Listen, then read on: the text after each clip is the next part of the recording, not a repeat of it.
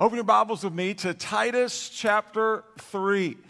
God is deepening our faith in Him, our love for Him, and our obedience to Him in our study through Titus. The theme of chapter 1 is right leadership. The theme of chapter 2 is right teaching. The theme of chapter 3 is right living. God teaches us His truth, and He empowers us to obey His truth day by day by His Holy Spirit in us.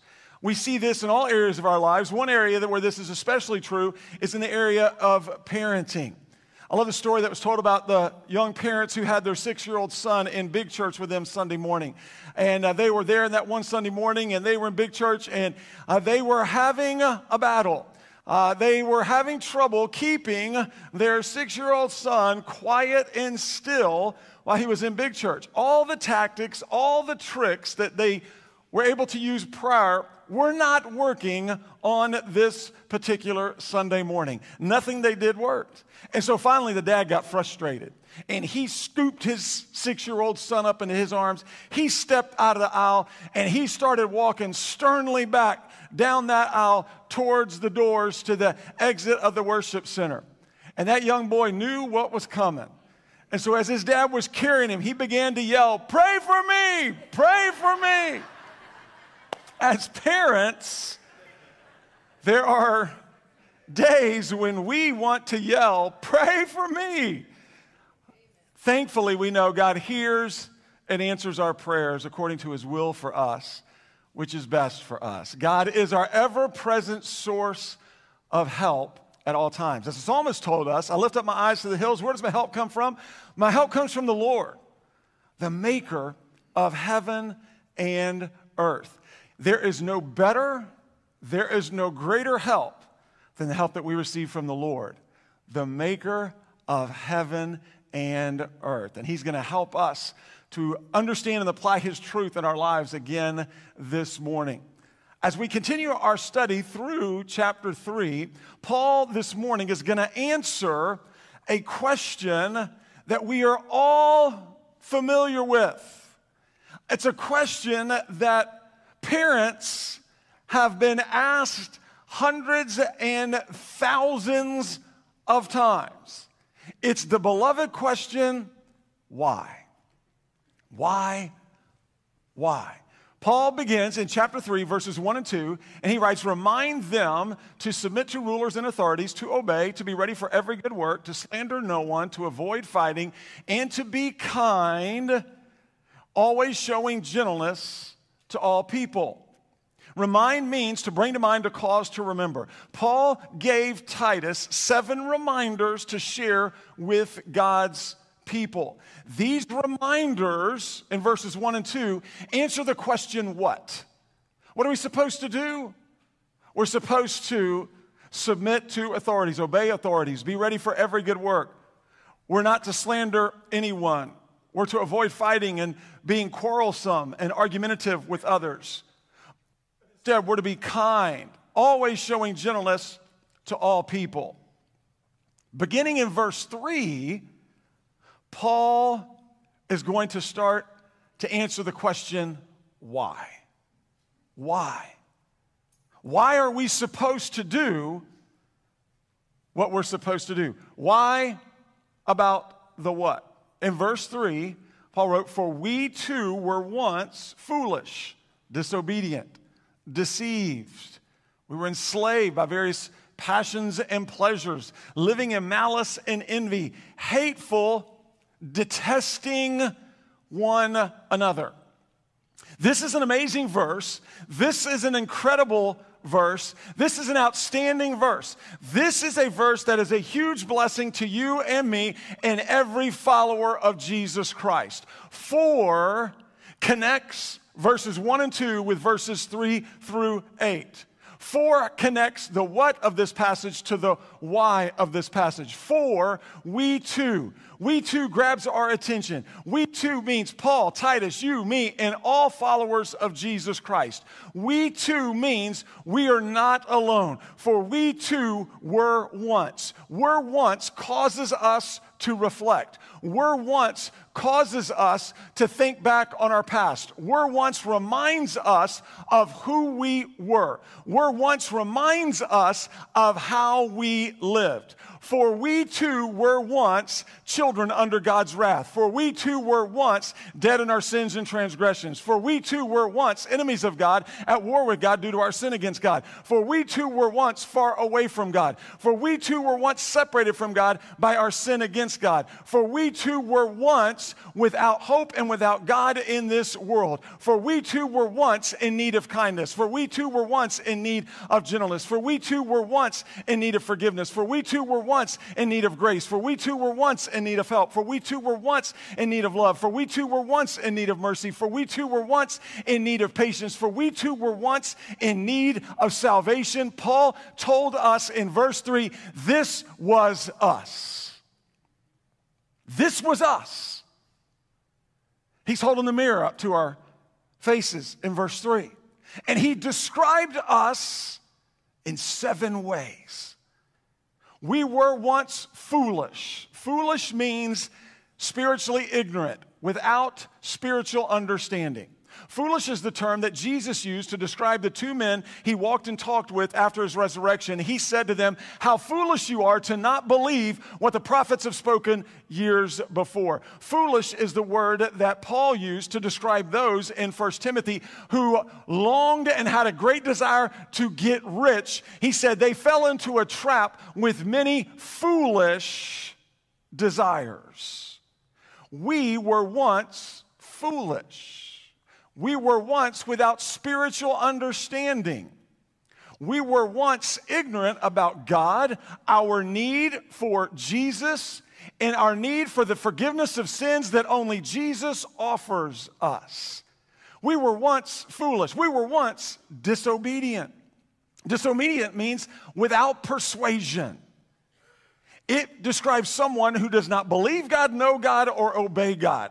Disobedient means to disregard authority, God's and ours. Note, foolishness and unbelief leads to disobedience. Paul used this term disobedient to describe the false teachers in Crete at the end of chapter 1. We too were once disobedient. We were not only foolish, we were disobedient. We lived our way, not God's way. We didn't believe God, know God, love God, trust God, or obey God. We were once deceived. Now, deceived has a passive and active meaning. Deceive in the passive voice means to be led astray from God into sin. Deceived in the active voice means to turn from God into sin. Satan is the deceiver, the liar, the tempter. John told us in the book of Revelation that Satan is the one who deceives the whole world. So any and all deception begins with Satan. He is the great deceiver. So those who do not have a relationship with God, by God's grace through their faith in Christ Jesus, they are spiritually deceived. They are spiritually dead in their sins. And Paul said, we too were once deceived. We too were once spiritually deceived. We were separated from God by our sin against God. We were spiritually dead in our sins. Now, this deception continues, which Paul has talked about over and over again in our study through Titus. Even as followers of Christ, we've got to be on guard against deception. And there are 2 ways that we're most often deceived today. The first is we're most often deceived by our flesh. That's why Paul said, walk by the Spirit, not the flesh. The flesh desires what is against and opposed to the Spirit, and the Spirit what is against and opposed to the flesh, so you don't do what you want to do. That's why Jeremiah said, the heart is deceitful beyond cure. Who can understand it? The worst advice to give to anyone is trust your heart. Don't trust your heart. Why? Because your heart is deceitful. It's easily deceived. Don't trust your heart. Trust the Lord and His truth. So we got to be on guard. We're deceived by our own flesh. I love what Paul David Tripp once said, a prominent author and pastor. He said, the sin in us is what attracts us to the sin outside us. It's that sin that we still have remaining in us that attracts us to the sin outside us. We're deceived by our flesh, but we're also deceived by false teachers. That's why Paul has said over and over again throughout Titus, And beginning in chapter 2, he said, but you are to proclaim things consistent with sound teaching. You're to refute and rebuke pastors and elders, those who are false teachers. So we too were once deceived. But then he continues, and he said, we too were once enslaved. We were once enslaved. Enslaved means to be in bondage to and controlled by. We were once in bondage to and controlled by sin. Paul gets specific and said, we were once enslaved by various passions and pleasures. Various means many different kinds and sorts. Passions and pleasures literally means the craving, desires, and lusts of our flesh as we pursued satisfaction in sin, self, and what this world offers rather than what God offered. We too were once enslaved by our various passions and pleasures. We were in bondage to, we were controlled by our sinful flesh. Fifth, he describes us. He says, we were once also, he said that we were once living in malice and envy. Living means that's our daily way of life. So we were once living, our daily way of life was in malice. Malice means depravity, evil. It means wickedness. Malice is a mean-spirited attitude that has intent, a mean-spirited attitude, malice, that has intent to harm, injure, and cause pain for others. Envy means to want what others want, but also to not want them to have what they have. Envy means I want what others want, but I also don't want them to have what they have. Malice and envy are dangerous, destructive sins. Paul told us love does not envy. Peter told us in 1 Peter 2 and verse 1, therefore rid yourselves, get rid of all malice, all deceit, hypocrisy, envy, and all slander. So Paul here is presenting this was us. We were once living in malice and envy before Jesus. He said, number 6, we were once hateful. Hateful means extreme dislike, means disgust. And we know malice and envy in our hearts and minds leads to hatefulness. Malice and envy leads to hatefulness. And so he says, we were once hateful of others. And then he finishes it by saying, detesting one another.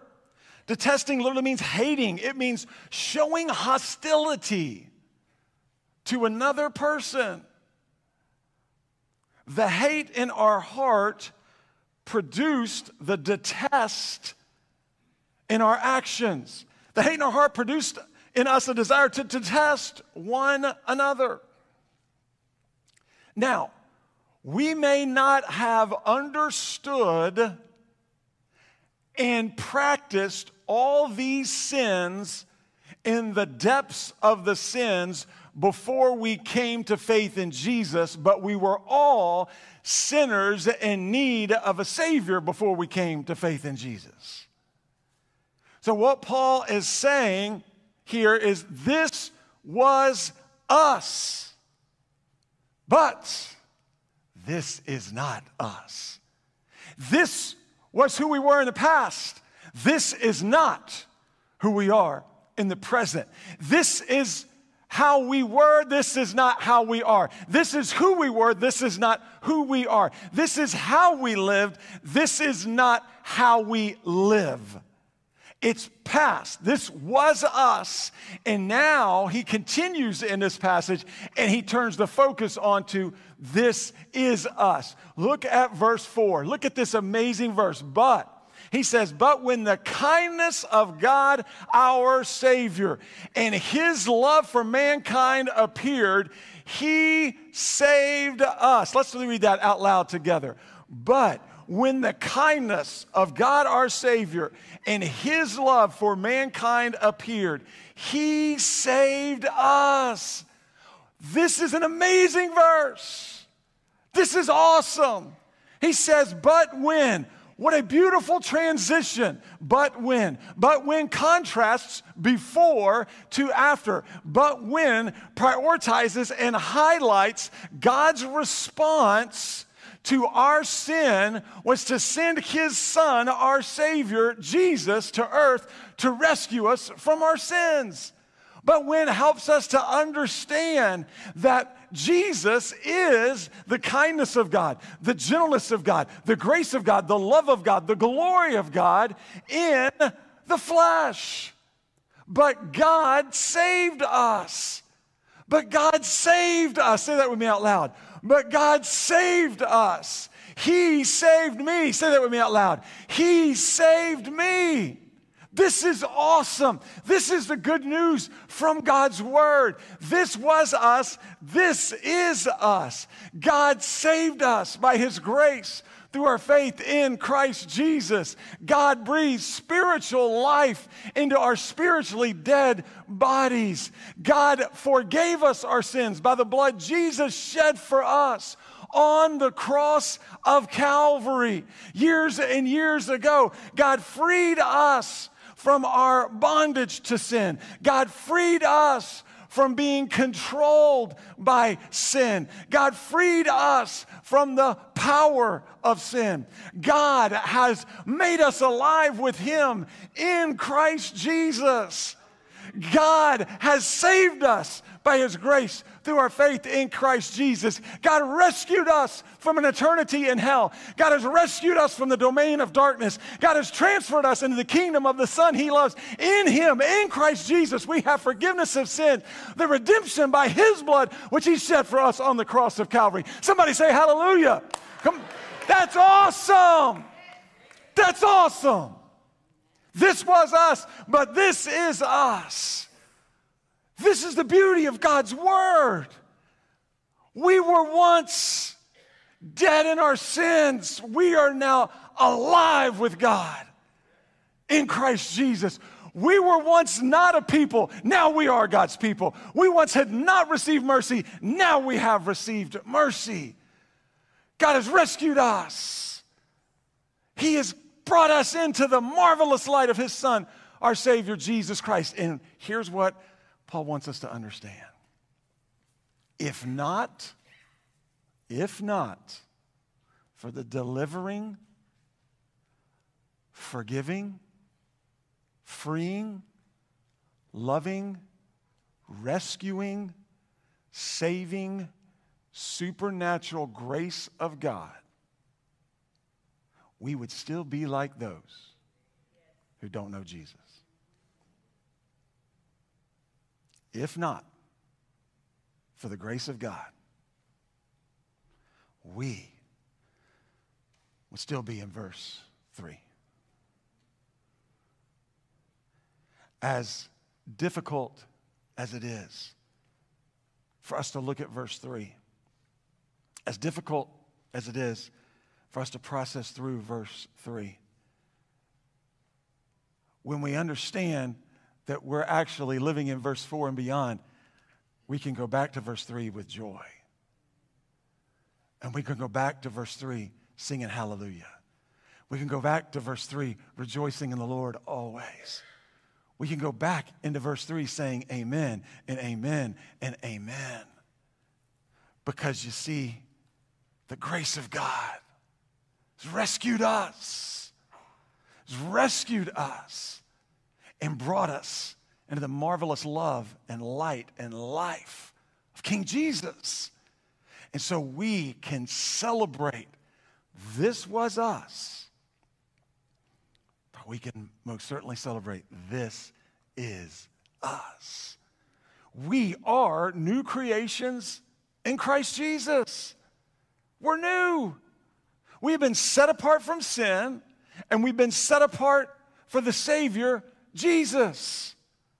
We are children of God by faith in Jesus. We are forgiven by God by faith in Jesus. We are right with God by faith in Jesus. We have new life with God by faith in Jesus. We have abundant life with God by faith in Jesus. We have eternal life with God by faith in Jesus. We are victors in Christ Jesus. We are more than conquerors in Christ Jesus. We are overcomers in Christ Jesus. There is now no condemnation for those of us who are in Christ Jesus. No one and nothing can separate us from God's love for us in Christ Jesus.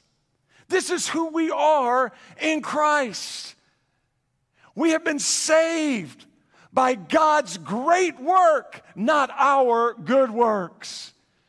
We've been saved by His great work through His Son, our Savior, Jesus. And what Paul is wanting these believers to understand is here's the what. And we know about the what. That's the list of the truths that we're to apply in our lives. And in a sense, the what is our duty. Our duty as followers of Jesus Christ falls in line with the what. Here's what we're to do. As followers of Christ, here's what we're to do. We're to live in these ways. We're to bring glory and honor to His name. We're to walk as Jesus walked. That's the what, and we understand that, and we grab a hold of that. But it's a whole lot more exciting, and it's a whole lot more rewarding for us to understand the why to the what. Because when we understand the why, that supersizes the what. When we understand the why, the why that we live out the what is because we were once dead in our sins and now we're alive with God in Christ Jesus. Because God raised us up from death to life, from darkness to light. Because God breathed spiritual life into my spiritually dead body. That's the why. Therefore, I can't wait to do the what because I am so thrilled by the why. The why that is in Christ Jesus. You see, we are able to receive forgiveness of sins and enter into a relationship with God by God's grace through our faith and trust in Jesus and His death, burial, and resurrection for our salvation. His finished work on the cross for you and for me. And so he's talking about, Paul in this passage is talking about right living. This is a big, huge, foundational reason for our right living is what we're walking through here in verses 3 and 4 and beyond. Verse 1 and 2, we see it, we understand it. The why, okay, we get it. We understand now the why. Why are we to live for Christ? Because He gave Himself for us. Why are we to be kind to others? Because He is kind to us. Why are we to show gentleness to all people? Because He is always and ever gentle with us. Why are we to encourage others? Because He is constantly encouraging us by His Spirit in us. Why are we to love others? Because He loves us. Why are we to comfort others? Because He comforts us, and we need to be comforted. Therefore, we need to comfort others. We need to run to one another. Why are we to avoid fighting and slander? And why are we to be kind to one another and gentle toward all people? Because that's how God treated us in Christ Jesus. And since He's blessed us all these blessings, it is our joy, it is our privilege to turn now and to live that life for Him, the why for the what. So what is our application today? What is our application? What do you need to take? What do I need to take? Again, God's going to call us to move from this place. He's teaching us His truth, and we'll continue to make our way through verse 5 and 6 and 7 next Sunday, Lord willing. He's calling us, though, today. He's wanting us to put this truth into action in our lives. You're going to get an opportunity, just like we say every week, you're going to get an opportunity to respond to this, to allow this to just be a part of your life. And when it happens this week, you're going to know. You're going to know. Last Sunday, someone told me, man, Pastor, after you told us to be ready, we're going to have to be ready to be kind and gentle to everyone. He said, I didn't even make it through lunch. Didn't even make it. Said, but I remembered that I was going to have this happen. It's going to happen again this week. It's going to happen. this week. So what's our application? First is truly knowing who we were before we met Jesus enables us to truly embrace who we are in Jesus. Truly knowing who we were before Jesus enables us to truly embrace who we are in Jesus. See, I was once lost, but now I'm found. I was once blind, but now I see. Because of the kindness, gentleness, grace, and love of Jesus alive and at work in me. This is our testimony as followers of Jesus. It's our testimony. We're recipients of God's grace. By the grace of God go you and me. But by the grace of God go you and me. But by the grace of God, we're able to be effective witnesses for Jesus. But by the grace of God, we're able to love one another like Jesus. But by the grace of God, we're able to encourage one another in Jesus. But by the grace of God, we're able to comfort one another in Christ Jesus. But by the grace of God, we're able to serve one another in Christ Jesus. You see, our only boast is in the fact that we know King Jesus. That's our boast. And so truly knowing who we were before Jesus enables us to truly embrace who we are in Jesus, and that's going to produce humility in us. This first application point is going to continually produce humility in our lives day by day by day by day. Because when we read verse 3 and verse 4, I don't believe we can read verses 3 and 4 without first being humbled and then being able and ready to stand up and shout hallelujah and sing praise to God. And so we know and understand, as Paul here is taking us back this morning, for those of us who are followers of Jesus Christ, he's taking us back. He's holding the mirror up. And he's saying that, listen, if you're going to live right, then I need to bring you back. If you're going to live right, then you need to know why I'm calling you to do what I'm calling you to do. Because what God wants from us is not just duty, it's a desire. He wants that God-given desire by His Holy Spirit in us to fuel our duty, our daily living. And that happens when we understand verses 3 and verses 4. The second application point is we witness best to the lost world around us as we remember we were once just like them. We witness best to the lost world around us as we remember we were once just like them. You see, our past before Jesus should motivate our present in Jesus. We of all people should clearly understand day by day we are new creations in Christ Jesus. Our old life of sin and self is gone.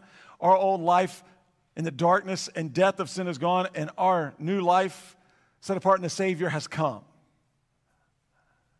And so we're not the same. What does this mean? Well, it means this. We must not, here's what it means. We must not slander, argue, or fight with those who don't know Jesus because we were once just like them. We don't need to slander, fight, argue with those who don't know Jesus because we were just like them. Instead, we need to be kind, gentle, and gracious with those who don't know Jesus because there was someone or someones, plural, who were kind, gentle, and gracious with us, which helped us to come to faith in Christ Jesus. And so we're not to slander, argue, or fight. Instead, we're to be kind, gracious, and gentle, so that we can be used by God, so that we can join God in his work of changing the lives of those around us for eternity. We know for our brothers and sisters in Christ, we're to love one another. We're to care for one another. We're to encourage one another. We're to carry one another's burdens. We're to speak God's truth in love to one another. We're to confront one another in love. We know how we're to interact with one another as brothers and sisters in Christ. But we also see here what Paul is saying is he's reminding us, listen, you're going to be a whole lot more effective. That right living is going to be a whole lot more effective. You're going to witness to those who need Jesus a whole lot more effectively as you just simply remember that you were once just like them. And God chose to use someone or someones to help you come to faith in Christ. And he wants to use you to help others come to faith in Christ. God's desire for us each day, each week, this week in particular, what I would encourage you as you prepare to go to your workplace, as you prepare to go back to the neighborhoods, as you prepare to go back into the schools, as you prepare to do all that God's called you to do, as you prepare to go minister to the congregations that God has given to you. And as a follower of Jesus, every one of you has a congregation. My encouragement to you and to me is to simply pray, God, help me. God, help me today. Help me in this moment. Help me in this meeting. Help me in this conversation. Help me to see those who don't know Jesus yet how you see him. Help me to love them as you love them. Help me to respond to them as you want me to respond to them. And God, help me to do the same thing with all those, including my brothers and sisters in Christ, that you place around me. You know this as well as I do. Before and after pictures and TV shows are popular today. There's before and after shows on all the time. And people love before and after pictures and before and after TV shows because those pictures and those shows celebrate, highlight, emphasize the change that has taken place. And so in those shows, with those pictures, as they're put up, the change many times is breathtaking. And it produces celebration and great emotion in those who were aware of the before and are now seeing the after. There is no greater before and after. There is no change worth celebrating more than God's change of us in Christ Jesus. There's no greater after picture than you and me, saved by God's grace through our faith in Jesus Christ. But when the kindness of God, our Savior, and his love for mankind appeared, he saved us. For God so loved the world that he gave his one and only Son. I said, whosoever believes in him shall not perish but have everlasting life. For God did not send his Son into the world to condemn the world. No. He did not send his Son into the world to condemn the world, but to save the world through him. Jesus took our place on the cross. He paid our price for sins. He died on the cross. He was buried in the tomb. He rose again on that third day, victorious over sin and death for you and me. Victorious over sin and death for you and me. That means He made the way possible for us to know God. He makes the way possible for us to live day by day for God. And He makes the way possible for us to spend eternity with God. And He gives us all the help we need as we continue day by day living and ministering for Jesus Christ. Let me encourage you, my brother and my sister in Christ, to rejoice in Jesus once again this morning, to rejoice in Him and to live humbly for Him. Renew your commitment to live humbly for the Savior. Our prayer partners will be standing here in just a moment. This altar is always open. You may want to come and kneel and do business with the Father. Maybe you just want to come and shout hallelujah. Maybe you just want to come and sing praise to God. Maybe you just want to come and kneel and to renew your commitment to live humbly for the Savior Jesus. Maybe God's going to call you to go and minister to a brother or sister in Christ, to bless them, to encourage them, to comfort them, to share with them a word from the Lord. Maybe just to go shake their hand or hug their neck because you know they're dealing with something that they need a touch from God. They need a word from God. And maybe God's calling you to be the one to go and do that. I pray that you will be willing and courageous to move out and to go and minister that kindness of God our Savior, and to minister His love for us to a brother or sister in Christ. But let me also say, if there are any here this morning who have yet to place your faith and trust in Jesus, receive Jesus today. Receive this gift of love and life today. Because you see, right now, you're square and stuck in verse 3. But verse 4. Verse 4 is waiting. It's available.